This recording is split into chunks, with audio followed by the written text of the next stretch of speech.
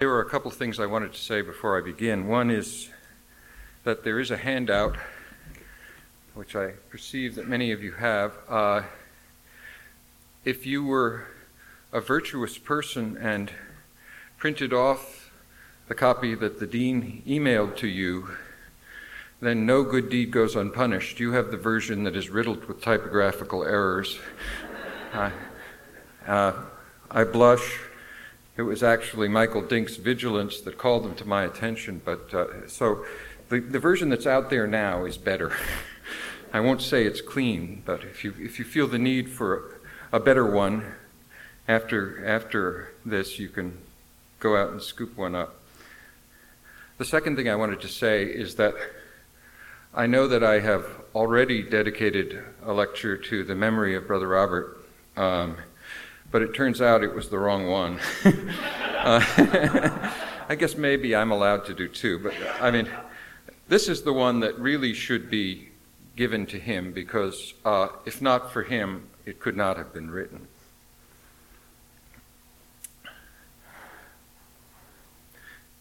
In the first 24 chapters of Gargantua, François Rabelais describes the birth, childhood, and education of the giant whose name is also the title of the book. Chapter 22 begins as follows. Then, most lazily mumbling a snatch of grace, he, that is Gargantua, washed his hands with fresh wine, cleaned his teeth with a pig's foot, and chatted joyfully with his men. Then, when the green cloth was laid out, they brought out plenty of cards, plenty of dice, and enough boards for checkers or chess. There he played flush, grand slam, trump, Premiera, Beggar My Neighbor, Odd Man Out, tarots, backgammon, shuffleboard, hopscotch, lawn billiards, coddling the hare, trudge pig, the moping owl, gossip lend me your sack, Marseille figs, the false clown, quoits, chaw turd, barley break, whirligig, fast and loose, pick-a-back to Rome, fart in throat, Billy boy give me my lance, frogs and toads, the greedy glutton, the pigeon has flown, fat ass, lady I wash your cap, baste the bear, cross questions and crooked answers, budding rams, the madge owlet, flirts on the nose, larks. After playing well, sifted past and bolted the time, it was time to have a little drink. That was 11 gallons per man. And right after banqueting, to stretch out and sleep 2 or 3 hours on a nice bench or a nice big bed, meanwhile to think no evil or speak no evil. Now, those of you who have read the chronicles of Gargantua and Pantagruel, or at least book one of it, known as Gargantua, will realize that I have seriously misquoted and misrepresented this passage. I only gave 36 of the games that Rabelais lists. The true number is 216. 3 full double-column pages in Donald Frame's excellent translation, plus parts of 2 other pages. There are many such lists in Rabelais' work, but this is one of the longest. What on earth can be the point of such an enumeration? Perhaps in approaching this question, I can also more generally suggest some of Rabelais' strategies, his designs on us, his readers, and some of the reasons we should cherish his strange but wonderful book. In reading such a list, or in hearing it read, we feel a mixture of perplexity and pleasure. Where does the pleasure come from? Perhaps we are gladdened at the thought that there can be so many games, real and imaginary, in the world, or that our author can think of so many. Plenitude, copiousness of imagination is an emblem of the abundance of nature itself, perhaps, or at least of human nature, since games are human artifacts. And if some of the games are imaginary, so much the better. No human, of course, could actually play all these games in a single afternoon, but remember that Gargantua is a giant. Rabelais is telling a tall tale. In fact, there was a lengthy oral and written tradition about the giant Gargantua in the Touraine, the region where Rabelais lived, a cycle of tales comparable to our yarns about Paul Bunyan or Pecos Bill. Gargantua's adventures and those of his son Pantagruel often have some of the almost surreal, daimonic, out-of-control quality of these folk tales. Paul Bunyan is a hero of sorts, but not a comfortable one. We may not feel for him the normal empathy that we would expect to have for the protagonist of conventional narrative. Perhaps we're not altogether sure that he is the good guy, or that he feels as humans do. Such a question can certainly arise about Gargantua, whose pranks include stealing the bells of Notre Dame to use for the neck of his mare, and drowning 260,418 nameless Parisians by casual urination. But as often with Rabelais, this is only cartoon violence. We do not pause to mourn for the drowned Parisians, any more than we fear for Wile E. Coyote as he plunges off a cliff. Gigantism here may be monstrous or hyperbolic, but as we come to learn, it may also be an emblem for the possibilities of humanity, a literalizing of human greatness, power, and freedom. No longer is humanity cowering and subservient, dwarfed by the stature of our ancestors or of our God. Instead, we may consider Rabelais as a Renaissance humanist, hyperbolically portraying what Pico della Mirandola called the dignity of man. But perhaps I'm waxing hyperbolic myself. This list of games lacks the grandeur and nobility of an epic catalog, the catalog of the ships in Iliad Book 2, for example. There, the purpose was not simply to amass a multitude, but to order it. The list of games, by comparison, is a mere heap. The sequence seems arbitrary, and the whole effect is grotesque. Though at the outset the narrator mentioned cards, dice, and board games, many of the games enumerated are of a different kind altogether. Hopscotch and lawn billiards, for example. Others seem to be children's role-playing games, a kind of make-believe. Some of them seem to be made up on the spot. We are reminded of the list given by Jorge Luis Borges, I'm quoting here. The ambiguities, redundancies, and deficiencies recall those attributed by Dr. Franz Kuhn to a certain Chinese encyclopedia called the Heavenly Emporium of Benevolent Knowledge. In its distant pages, it is written that animals are divided into A, those that belong to the emperor, B, the embalmed ones, C, those that are trained, D, suckling pigs, E, mermaids, F, fabulous ones, G, stray dogs, H, those that are included in this classification, I, those that tremble as if they were mad, J, innumerable ones, K, those drawn with a very fine camel's hair brush, L, etc., M, those that have just broken the flower vase, and N, those that from a distance resemble flies. The implication of any list is that its elements are units of like kind. The wild heterogeneity of Rabelais' list of games raises the question of what kind? What is a game, anyway? If an imaginary game is enumerated in the list, does the act of listing it give it existence? And if so, is that act of creation peculiar to games? That an imaginary game is as much a game as a real game? Or perhaps more so, is any game real? Would the act of listing some other kind or class of beings call its items into existence? What power does the teller of this story implicitly claim to have? And does he really have it? Rabelais, in listing so many games, implies but does not mention yet another game, the one he is playing with us, his readers, and with language itself. The power exerted by listing and naming is illustrated in another list of Gargantua's activities as a younger child. He was always wallowing in the mud, getting his nose dirty, messing up his face, wearing down his shoes at the heel, gaping after flies, and running happily after butterflies. He pissed on his shoes, shat in his shirt, blew his nose on his sleeves, sniveled in his soup, and made a mess everywhere.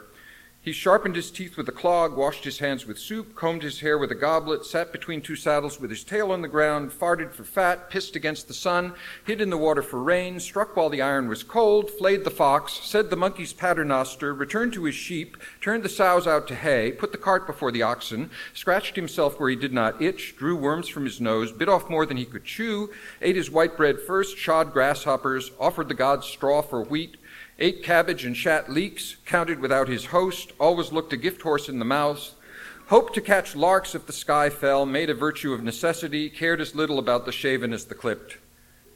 I'll stop.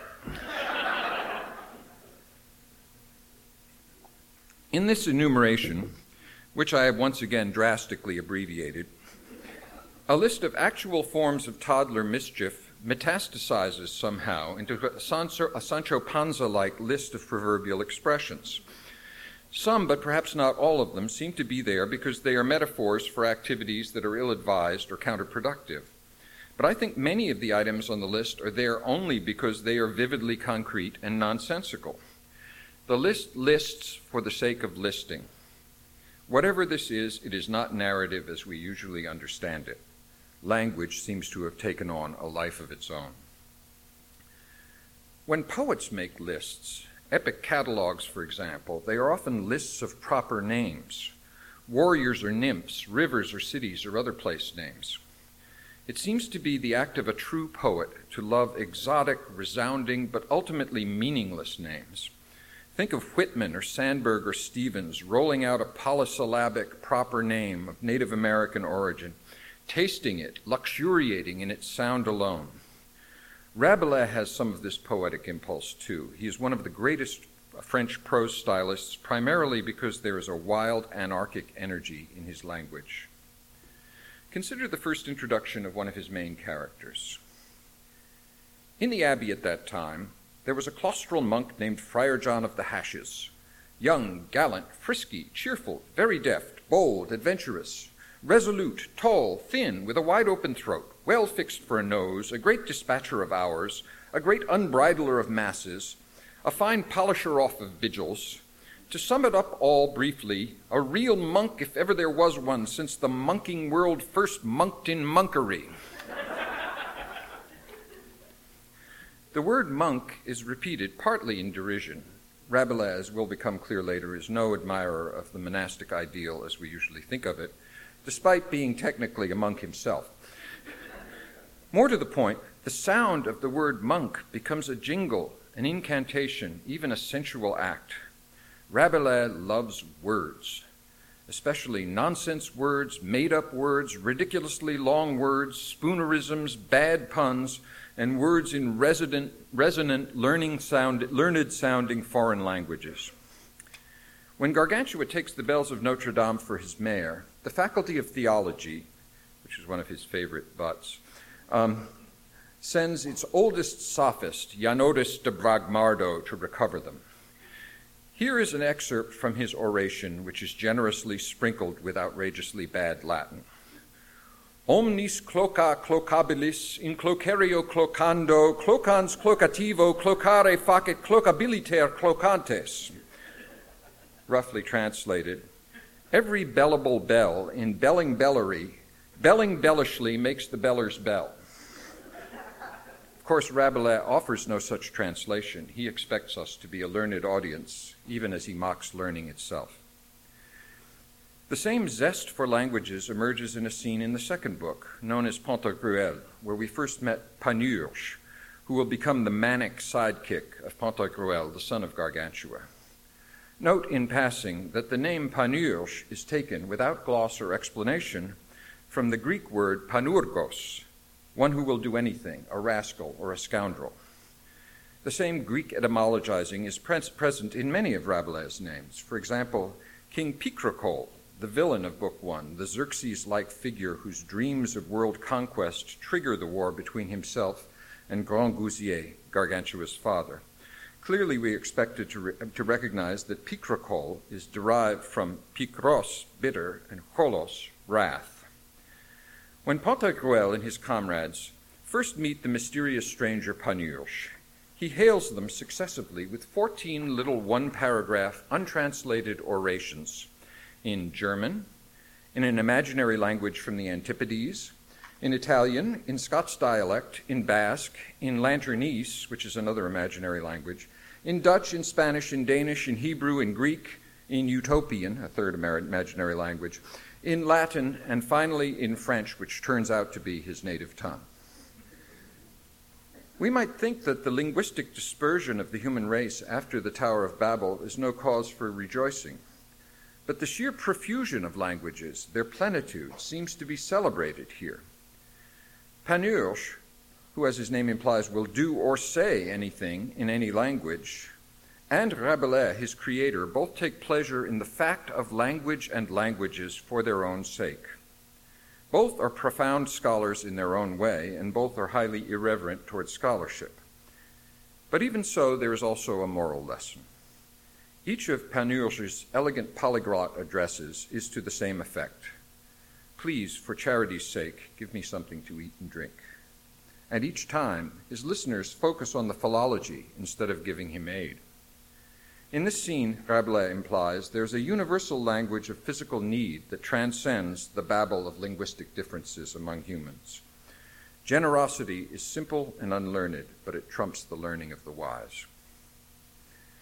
Since we are now entered on the subject of Rabelais' view of learning, I should certainly mention that the list we began with, the list of Gargantua's games, is actually given in condemnation of Gargantua's idleness, to show that his education is being neglected. The young giant is naturally possessed of many intellectual virtues, but it seems that they are misdirected. We get an early glimpse of his natural curiosity and desire to learn. At the age of 5, he embarks spontaneously, with the energy of a Bacon or a Faraday, on a course of experimentation whose object is the discovery of the perfect asswipe. After a long list of candidates tested and rejected, Gargantua announces proudly that the softest, warmest, and most delightful thing to wipe your ass with is the downy feathers of a young live goose. This discovery delights his father, but in the following years, Gargantua's potent intellect is left to fuss unused. A sophist named Tubal Holofernes proves unequal to the task of the education of a noble youth. The two lists I gave, one of games and the other of proverbial activities, are both given as evidence of the waste of the young giant's time. So his father, the king, engages a true humanist tutor with the appropriate Greek name of Ponocrates, the power of work. We then get an enthusiastic 7-page description of the best educational regimen, both in music and gymnastic. Not an hour of the day is to be wasted. Even at dinner, Gargantua and his tutor discuss the origins and properties of everything they are served, complete with a citation of pertinent passages from Pliny, Athenaeus, Dioscorides, Julius Pollux, Galen, Porphyry, Oppian, Polybius, Heliodorus, Aristotle, Aelian, and others. The concern for education is passed on to the next generation. In Pantagruel, there is a famous letter to the hero from his father, Gargantua, setting forth his own omnivorous zest for learning and his wishes for his son to feel the same. Referring to his own education, Gargantua says, "The time was still dark and smacking of the infelicity and calamity of the Goths, who had brought all good literature to destruction. But by God's goodness, in my own day, light and dignity has been restored to letters. Now all branches of learning are reestablished, languages restored. Greek, without which it is shameful for a man to call himself learned, Hebrew, Chaldean, Latin, truly elegant and correct printings are now customary, which were invented in my time by divine inspiration. The whole world is full of erudites, of very learned teachers, of very ample libraries, and in my judgment, neither in Plato's time, nor in Cicero's, nor Papinian's were there such facilities for study as we see now. As for the knowledge of nature's works, I want you to devote yourself to that with care. Let there be no sea, stream, or spring whose fish you do not know. All the birds of the air, all the trees, shrubs, and bushes of the forest, all the herbs of the earth, all the metal hidden in the bowels of the depths, the precious stones of the Orient and the southern hemisphere, let nothing be unknown to you." The vaunting and exultant spirit of the Renaissance seems to breathe forth completely unironically in this passage perhaps the most famous in all of Rabelais' work, although not necessarily the most typical. The book as a whole seems to be a medley of different genres, by turns a mock epic, a romance, a satire, a folk tale. But one genre to which it clearly alludes here is the humanist treatise on the education of the ruler. The tradition starts with Plato's Republic and Xenophon's Cyropaideia, both recently rediscovered in the grand retrieval of classical texts. It continues with books as varied as Machiavelli's Prince, Erasmus's Education of a Christian Prince, Sir Thomas More's Utopia, The Book of the Governor by Sir Thomas Eliot, from whom the 20th century poet Thomas Stearns Eliot claimed he was descended, Castiglione's The Book of the Courtier, and a book called The Schoolmaster by Roger Ascham, tutor to Queen Elizabeth I. All of these works, in different ways, exhibit a vivid confidence in the power and possibility of human learning. The trope of educational reform is used as a way both to hand down the received tradition and to rethink it. Young Gargantua, having fallen initially into the wrong hands, must be rescued from a rigid but perfunctory scholastic education. What we might call the progressive aspect of Rabelais' humanistic educational prescriptions is taken up again by Montaigne in his chapter of the education of children, and we can thence trace its effects all the way to Rousseau, to Dewey, and to our own curriculum. It's always hard to tell when Rabelais is being sincere or what he really cares about, but I want to claim that the right kind of education is very close to his heart. He himself had made the wrong move of entering the Franciscan order in his youth. Not only did the austerity of the courted friars disagree with him, but at this time and place at least, they were actively hostile to the new learning and the Greek and Latin texts that conveyed it. It was not necessarily safe to be a humanist in early 16th century France. Several of the greatest scholars fell victim to the Inquisition.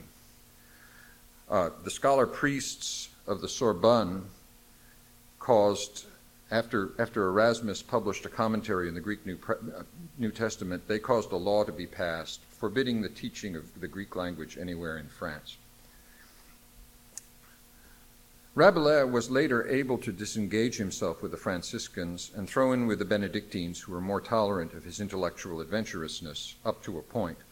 But even so, he seems to have drifted away from the church more and more as he found powerful patrons and won the favor of the king himself. He took all knowledge for his province, even the carnal kind. In middle age, he studied and practiced medicine, a more earthy and secular occupation, and he seems to have fathered several illegitimate children. This may be as good a time as any to address the issue of Rabelais' obscenity. The search for the perfect asswipe may have caught your attention, or the somewhat raunchy names of several of the enumerated games.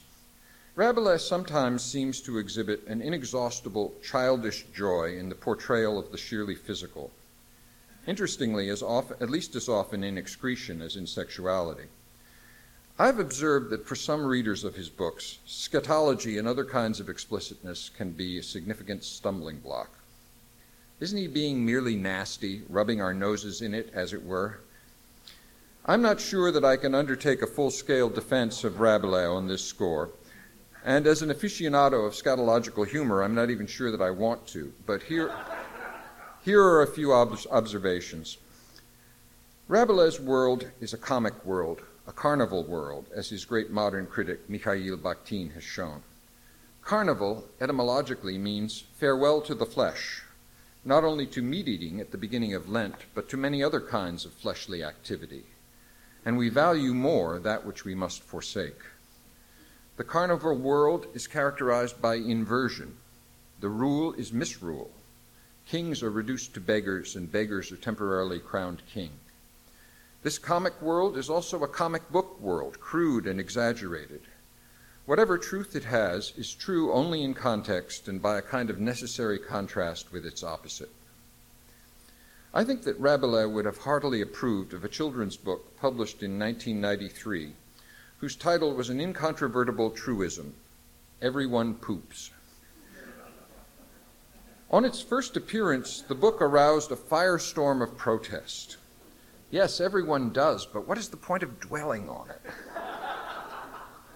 Rabelais might answer this way: The point is to elicit that very response. If you are among the dainty-minded, perhaps you need to examine your own motives for seeking to deny your own physicality. It is not a particularly safe thing to do. The physical world has its way of taking its revenge on those who deny its importance. In this way, as in so many others, Rabelais is a provocateur. One of the games that the book Gargantua plays with its readers is to make them self-conscious about their responses to it. Another physicality, much celebrated by Rabelais, is the heroically excessive consumption of alcohol. Notionally, at least, wine is a venue for the intersection of the physical and the spiritual, not only a sacrament, but a source of wisdom. Early on in Gargantua, just before the birth of the hero, a whole chapter is devoted to phrases used by drinkers to urge each other on. Frame translates its title as The Palaver of the Potted. There's also, throughout the Chronicles, a lot of very enthusiastic eating, overeating, farting, and belching, as well as much talk about sexuality, though very little of it actually happens in the story. In short, one of the master images of the Chronicles is physical metabolism. I want to claim that Rabelais uses it partly as a metaphor for cognitive activity, intellectual intake, processing and output, learning, reading, interpreting, writing. I have used the word omnivorous in describing his zest for learning. That such a usage is still common, we devour books and we drink in learning, shows that the metaphor is not strange to us. The chronic allusiveness of Rabelais' book, perhaps exceeding that even of Montaigne, shows his intellectual metabolism at work, processing what he reads. It is an ancient trope reaching back at least to Plato to refer to one's own books as children, attempts to perpetuate oneself in a bid for a qualified kind of immortality. But we might think of a book as a less glorious kind of bodily product. Montaigne ironically refers to his chapters as excrements. Perhaps the scatology of Rabelais is playing a similar game with us. Even excrement has its uses, after all, not only for catharsis, but as a means to future fertility. We can see the metaphors of eating and drinking in the author's prologue to Book 1, which I have distributed to you as a handout. I want to spend a little time on this prologue, which seems to me to anticipate many of the themes of the whole work. I will not read it all aloud to you, but I hope you've had a chance to look it over. The speaker is presumably Monsieur Alcofribas Nassier, abstractor of the Quintessence, which is the anagrammatic pseudonym that Rabelais used for the first two books of his Chronicles. In reading Rabelais, as in reading Chaucer and Cervantes and many other storytellers, we must be wary of identifying the persona of the narrator with the actual author. There is always a kind of distancing effect. The narrator addresses us at the outset as most illustrious topers and most precious poxies. We are topers, drinkers, consumers both literally, since he urges us to read the book with one hand and with the bottle in the other, and metaphorically, according to the metaphor of metabolism. We are poxies, perhaps because of the book's occult curative powers. The prologue to Book 4 will spell out this metaphor more fully. We remember that Rabelais was in fact a physician. Despite this earthy beginning, the first paragraph plunges immediately into an ostentatious classical allusion, appropriately to Plato's Symposium, where there is truth in wine and where the highest things may be talked of in the midst of pleasure and laughter. But as we will see, the prologue, like the rest of the book, will continue to employ allusions to Plato and other classical authors in ways that will turn out to be more and more suspect. In the same way that Socrates resembled a Silenus, he says, so too does Rabelais' book, grotesque and misshapen on the outside, but containing within itself divine and precious wisdom. The outside is identified in the third paragraph with the title, by which the book should not be judged. The juxtaposition of lofty learning and earthy physicality is perfectly summed up by such titles as On the Dignity of Codpieces and On Peas with Bacon cum commento. Both titles actually appear again in Rabelais' work, the first one in chapter 8 of book 1, and the second one is in book 2 in a long list of the titles of books supposedly in the theological library of Saint-Victor in Paris, which was a real library, and a few, but only a few, of the hundreds of titles he mentions in the list refer to actual books in that library. The word-flesh duality of these titles corresponds to the two possibilities the prologue discusses. If the story the narrator is about to tell has a higher spiritual significance, like the allegorical meanings some readers found not only in Scripture, but in Plato, Homer, and Ovid as well, then patience and learnedness are needed to extract it. We must burn the midnight oil, as it were, puzzling it out. But if it does not point beyond itself to some precious marrow of meaning contained within, we can simply enjoy it as itself, as a fiction, an ephemeral entertainment. The description of Socrates by Alcibiades seems to privilege the claim of a higher significance. We should disregard the rough and grotesque exterior of the Silenus-like Socrates in order to view the valuable content inside. It's interesting that in the symposium, these Sileni, these statues, are found in sculptors' shops, and they have images of the gods inside. In Rabelais, they're found in apothecary shops, and there are drugs inside. The reference to the Republic in the third paragraph is more equivocal. In Plato's version, in the Republic, Socrates' characterization of the dog as a philosopher is already a joke, but at least it refers to the socially useful function of the dog. In performing his assigned task of guarding the house, he barks at those visitors he does not recognize, thus proving that all dogs by nature desire to know. Rabelais' dog, however, shows his philosophic nature in performing a merely appetitive, private, metabolic function. And after all the labor of breaking the marrow bone, the speaker asks us, what is the hope of his endeavor? What good does he aspire to? Nothing more than a little marrow. It sounds here as if our expectations and those of the dog have been frustrated. The forbidding exterior of the bone did not hold the golden images of the gods after all. But wait. There is another inside to the marrow, even after its extraction from the bone. It may not look like much, but it is exceptionally delicious. And if we are willing to wade through two formidable passages in Galen, which is sort of an intellectual version of the bone's tough exterior, we discover that marrow is the most nutritious food in nature. But it is still food only for the body and not for the soul. Ironically, the image of the philosopher dog offers only a fleshly reward. Paragraph 5, however, gives us the allegorical significance lurking behind the literary image of the marrow, that is, abstruse doctrine, lofty sacraments, and horrific mysteries. In passing, we get a brief allusion to yet another Platonic dialogue, this time to the Meno in the phrase, in the certain hope of being made more astute and brave by the said reading. Certain hope in itself sounds a bit conflicted. We remember that at Meno 86b, Socrates does not confidently assert that we will be made better, braver, and less useless by actually searching for what we do not know. But he will fight in word and deed to defend the claim that we will be made braver and better by supposing it is necessary to search. Sounds like certain hope. The process of reading these exquisite books may be more open-ended than we hoped.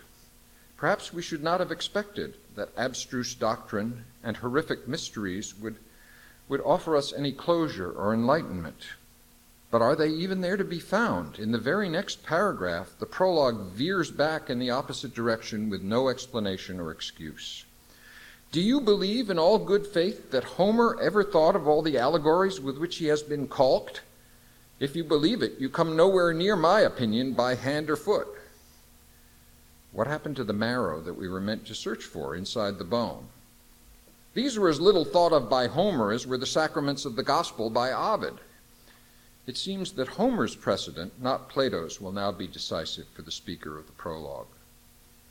The beginning of paragraph 7 manages to confuse us completely. If you don't believe that, on what grounds will you not do so with these merry new chronicles, although while dictating them I had no more thought of it than you? If you don't believe what? Aren't there too many negatives in this sentence? And even if the author had no deep meaning in mind, are we thereby absolved of the need to look for one? Do wine and oil never mix? Paragraphs 7 through 9 seem to dismiss the possibility of a higher spiritual sense. But in paragraph 10, we get yet another reversal. Demosthenes was reproached by one sourpuss, claiming that his oration smelled like the cleanup rag of a filthy, dirty oil cellar. Therefore, interpret all my deeds and words in the most perfect sense. Hold in reverence the cheese-shaped brain that is stuffing you with these fine idiocies, and as best as you can, always keep merry. The most perfect sense reminds us of the perfection of the marrow in paragraph 4. Surely perfection must imply greater refinement or a higher degree of spirituality. But here we seem to be told not to look beyond the merry surface on penalty of being pretentiously learned like Demosthenes. Wine, not oil, was expended in this work's composition. So the book is no longer like a Silenus whose inside belies its outside. The frolicsome title is a true indicator of the content after all. The robe does make the monk. But the injunction to interpret all my words and deeds in the most perfect sense still sounds like a plea for a reading that, as St. Augustine would say, furthers the reign of charity. Once again, at the prologue's end, how we are to interpret is made both a theme and a problem. Has the prologue in any way settled the question of how we are to read the book? I claim that it has raised the question and left it open. Phony, ostentatious learning is lampooned in this passage, but true and fully assimilated learning is needful in order to read it at all. In appearing, at least at the prologue's end, to disclaim any deep intention for his book, may Rabelais not be practicing a little of reverse psychology? Don't put beans in your ears. Don't look for deep significance in my story. Or in Mark Twain's words, persons attempting to find a motive in this narrative will be prosecuted. Persons attempting to find a moral in it will be banished. Persons attempting to find a plot in it will be shot. It's appropriate that I quote from Huckleberry Finn because it, like Tom Jones' Don Quixote and Gargantua, a book which I believe Fielding, Twain, and Cervantes all knew and loved, certainly does have a motive, a moral, and a plot. One of the motives of all four books is to make us more self-conscious about how we read and how we interpret what we read. The theme of interpretation is always cropping up in Rabelais' work. In Gargantua, we see it again almost immediately after the author's prologue. In chapter 1, we are told that the genealogical records of Gargantua were unearthed in a farmer's field, in a huge, stout, big, gray, pretty little moldy book, smelling more but not better than roses, which the author was able to decipher by practicing the art by which one can read invisible letters, as Aristotle teaches. Nobody can find this passage in Aristotle, by the way. In addition to the genealogies, the volume contained also a treatise entitled The Antidoted Friggle-Fraggles, Les Francs-Feluches Antidotés, a long poem in ottava rima, with many initial letters of lines omitted as if the rats had nibbled off the corners of the manuscript. The poem is, so far as I or any commentator I know of can tell, entirely gibberish. What is the purpose of its inclusion? Who knows? Perhaps to make us laugh, at others who might think it means anything, or at ourselves once we realize that it doesn't. Perhaps to knock us off kilter right away, to destabilize the reader. There is a similar long and portentous poem at the end of Book 1, symmetrically framing the Gargantua by imposing another interpretive task on the reader. The chapter, number 58, is entitled A Prophetic Riddle. It's not quite the same as the Friggle-Fraggles, however. Here we are given what sounds like an apocalyptic annunciation of the dire torments that the round earth will suffer at the ends of days to try the faith of the true Christian elect, including deluges of waters, violent blows to the globe itself, and the darkening of heaven's light. At the poem's conclusion, Gargantua and Friar John have a brief exchange on its meaning. Gargantua claims that it is all about the continuance and upholding of divine truth. The monk, however, gives a contrary interpretation. The poem is about a tennis match. The deluge of waters is the perspiration of the players as they inflict blows on the round globe, the tennis ball. Heaven's light is darkened at the end of day when the game is suspended by the coming of evening.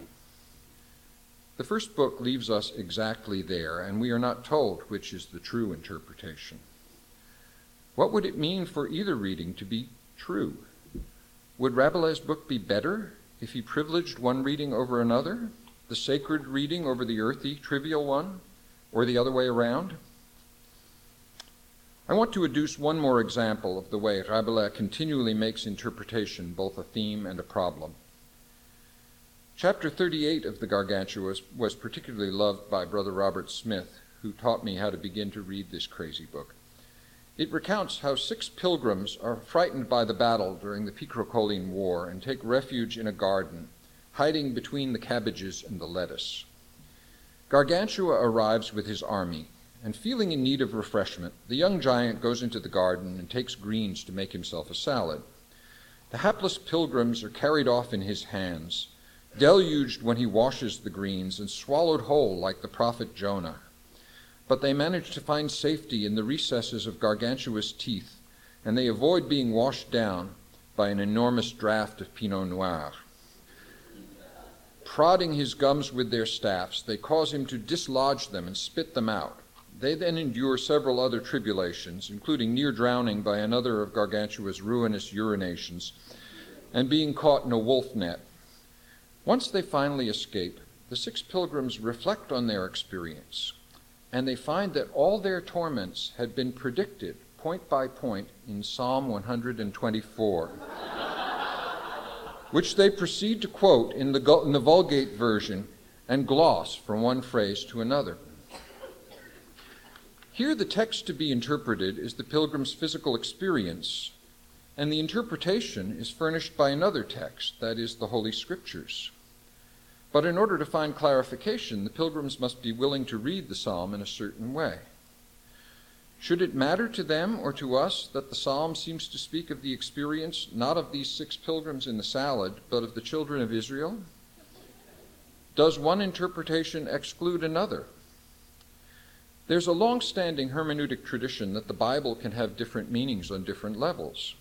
As the old rhyme puts it, litera gesta docet, quid credas allegoria, moralis quid agas, quotendas anagogia.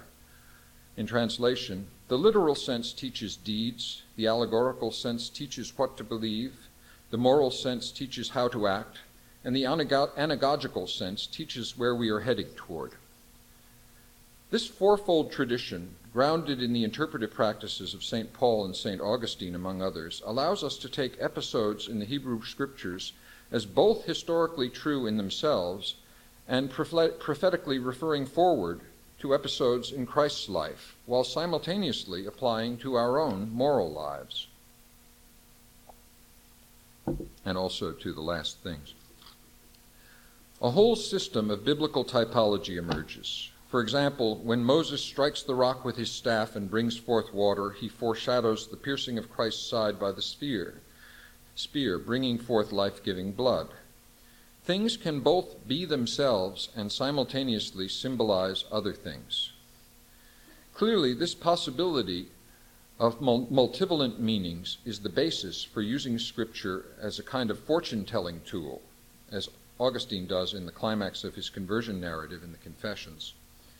We might ask ourselves if it is also the basis of our taking any book seriously and appropriating it for our own purposes. If the Pilgrim's interpretive method has such a distinguished and sacred history, how can we cope with Rabelais' chapter 38, which appears to ridicule it? The pilgrims are miniaturized in a way that might seem to belittle them intellectually, but to themselves they are full-sized. Their tribulations are genuinely terrifying, and their deliverance is genuinely miraculous. They are the normal-sized humans, and their stature, we have to admit, is the same as our own. Nonetheless, we are invited to look at them through the eyes of a giant, and the portrayal gives them a charming daintiness, a bit like Gulliver's Lilliputians, but presented far more sympathetically. It's instructive generally to compare Swift's use of scale with that of Rabelais. Swift's portrayal of both the tiny people of Lilliput and the giants of Brobdingnag maintains a very consistent and precise set of ratios in comparing each race to Lemuel Gulliver. Though the reader's eye may be directed to see in different ways, no character changes size. The giants of Rabelais, on the other hand, seem to have a bewildering mutability, as if the author felt free to change the scale at will and without announcement. Compare the episode of the pilgrims in the salad with another near the end of Book 2. Here, in chapter 32, the narrator claims to have climbed into the mouth of Pantagruel, whom we might expect to be of roughly the same size as his father Gargantua.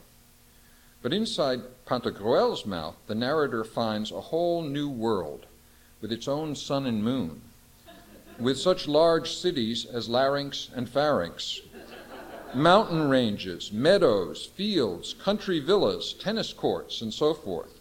And he enjoys himself so much that he stays inside there for 4 months. This episode is brilliantly analyzed by Erich Auerbach in one chapter of his great critical work, Mimesis. I cannot do justice here either to the complexity of the episode or to Auerbach's treatment of it. I only want to use it to illustrate the way the physical stature of the giants is subject to continual revision. Clearly, Pantagruel in this chapter is far bigger than Gargantua in the chapter of the pilgrims in the salad. Both, however, are far bigger than the Gargantua who seems to be able to associate on equal terms with normal-sized human beings like Friar John, or the Pantagruel who sails in a normal-sized ship in books 4 and 5. It cannot be the case that the size of Gargantua is simply irrelevant. So much is made of his gigantism that we are positively invited to wonder how big he is and what his size represents. But once again, we are given no stable or comforting viewpoint from which to look at him. At one moment, a giant can be a whole parallel universe, and we are left wondering if we as humans are microcosms containing multitudes and mirroring all possible outer experience within ourselves. At the next moment, the same giant is only slightly larger than ourselves. Size itself becomes another treacherous signifier. If indeed it points beyond itself, we might expect to find moral or intellectual greatness in Grangousier, in Gargantua, or Pantagruel. And indeed, sometimes they behave with admirable piety and magnanimity. But then there are the other, more disquieting episodes. Changing scale is another game that Rabelais' book plays with the reader. It should be clear why Rabelais is now fashionable again among the postmodern theorists of textuality, to use their trendy word. The stories of Gargantua and Pantagruel continually call attention to themselves as texts in need of interpretation. Even the choice not to interpret, to read only for amusement or for escape, is itself an interpretation. The interpretive choices we make tell us as much about ourselves as about the book we are reading. The wildly various history of the interpretation of Rabelais' own book would delight him, I think. Early in the 20th century, he was being hailed as a precursor of the Enlightenment, frankly pagan, at best a deist, an apostle of reason. Later in the 20th century, it was claimed that he was a reforming evangelist and a crypto-Protestant, even though he was roundly vilified by his arch-enemy, John Calvin. Later still, he was seen as a man of his own time, a sincere, if somewhat anti-clerical Catholic. His book is put in the tradition of late medieval folk literature and then characterized as a severely classical epic, an imitation of the Aeneid, or an oddly prescient anticipation of modernism, a grotesque experiment whose style was taken up by Sterne, Joyce, and Nabokov. Sometimes he is funny or ribald, other times pious and sincere, sometimes genuinely and deeply learned, at other times dry and almost unreadable in his mockery of false or pretentious learning. Which Rabelais is ours? We are free to choose. The problem of interpretation becomes for Rabelais another occasion for the reader to affirm his human freedom by exercising it. The intent of the Chronicles is made explicit near the end of Book 5, in a passage I badly want to claim as genuinely Rabelaisian, though Book 5 is often doubted in that respect. In response to the puzzling oracle of the bottle, the priestess Bacbuc tells Panurge and his friends, "You yourselves be the interpreters of your own undertaking." In the same way, the Protestant reformers of the Church claimed the right to interpret the Scriptures themselves, guided by the Spirit.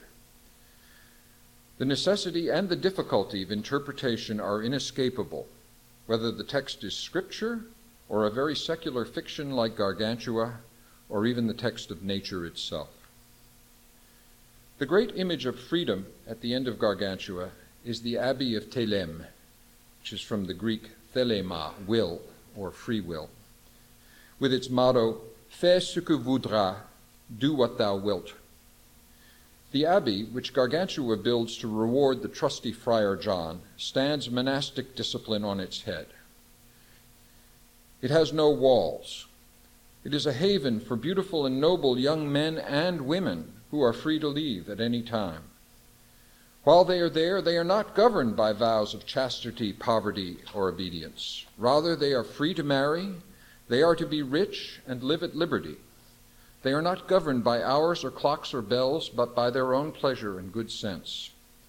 True worship consists not of slavish adherence to an externally imposed regimen, but in liberal and generous living, taking pleasure in God's gifts. Human fallenness can be redressed, and the goodness of human nature can be restored through the right application of reason and the right kind of education. As Virgil says to Dante at the top of Mount Purgatory, "Henceforward take thy pleasure for thy guide." The power of the closing image of the abbey, whose way of life is lovingly described for 6 chapters, is then qualified in the first book's last chapter. I have already described the prophetic riddle, which can be read either as a terrifying description of the persecution of the elect or as a description of a tennis match. The riddle is actually found on a bronze plate at the foundations of the Abbey of Theleme. If the abbey stands for our interpretive freedom, there seems to be a problem or an enigma at the very basis of that freedom itself. The solution of the enigma is dichotomized by Gargantua and Friar John into 2 possibilities, one serious and one playful. There is also a playfulness in the interplay of the 2 possibilities, one of which is literally a game of tennis. It was not an accident that I began with a list of Gargantua's games. Game and play are central to Rabelais, because it is his free playfulness as a writer that opens a space for our free interpretation. In making our own hermeneutic choices, we are obliged to become more self-conscious about the activity of reading. The playfulness of the text also keeps us off balance and therefore alert as we continually adjust to the changes of tone, of narrative mode, of allegorical level. We must remain nimble. As soon as we lapse into any interpretive routine, the book forces us to reevaluate what we thought was the right way of reading. As readers, we are invited to play the narrator's game. But every game has rules, and part of this game is to figure out at any given moment what game we are playing and what its rules might be. Seriousness is a hallowed word for us at this college. We consider it a term of highest praise, and justly so. But playfulness is not inevitably opposed to seriousness. The seemingly paradoxical Latin phrase, serio ludere, to play seriously, exemplifies an ideal of Renaissance thought that has not lost its value. For Nicholas of Cusa, for Marsilio Ficino and the Neoplatonists, for the humanists More and Erasmus, one of whose disciples was Rabelais, the highest seriousness could be attained only through playfulness. Perhaps the irony of Socrates is another example. Rabelais teaches us always to be learning, but to wear our learning lightly and with laughter so that we can learn better. All work and no play makes Johnny a dull student. The playfulness of Rabelais often seems to be anarchic, grotesque, and bewildering, but bewilderment may be a cousin of the wonder in which philosophy begins. Thank you.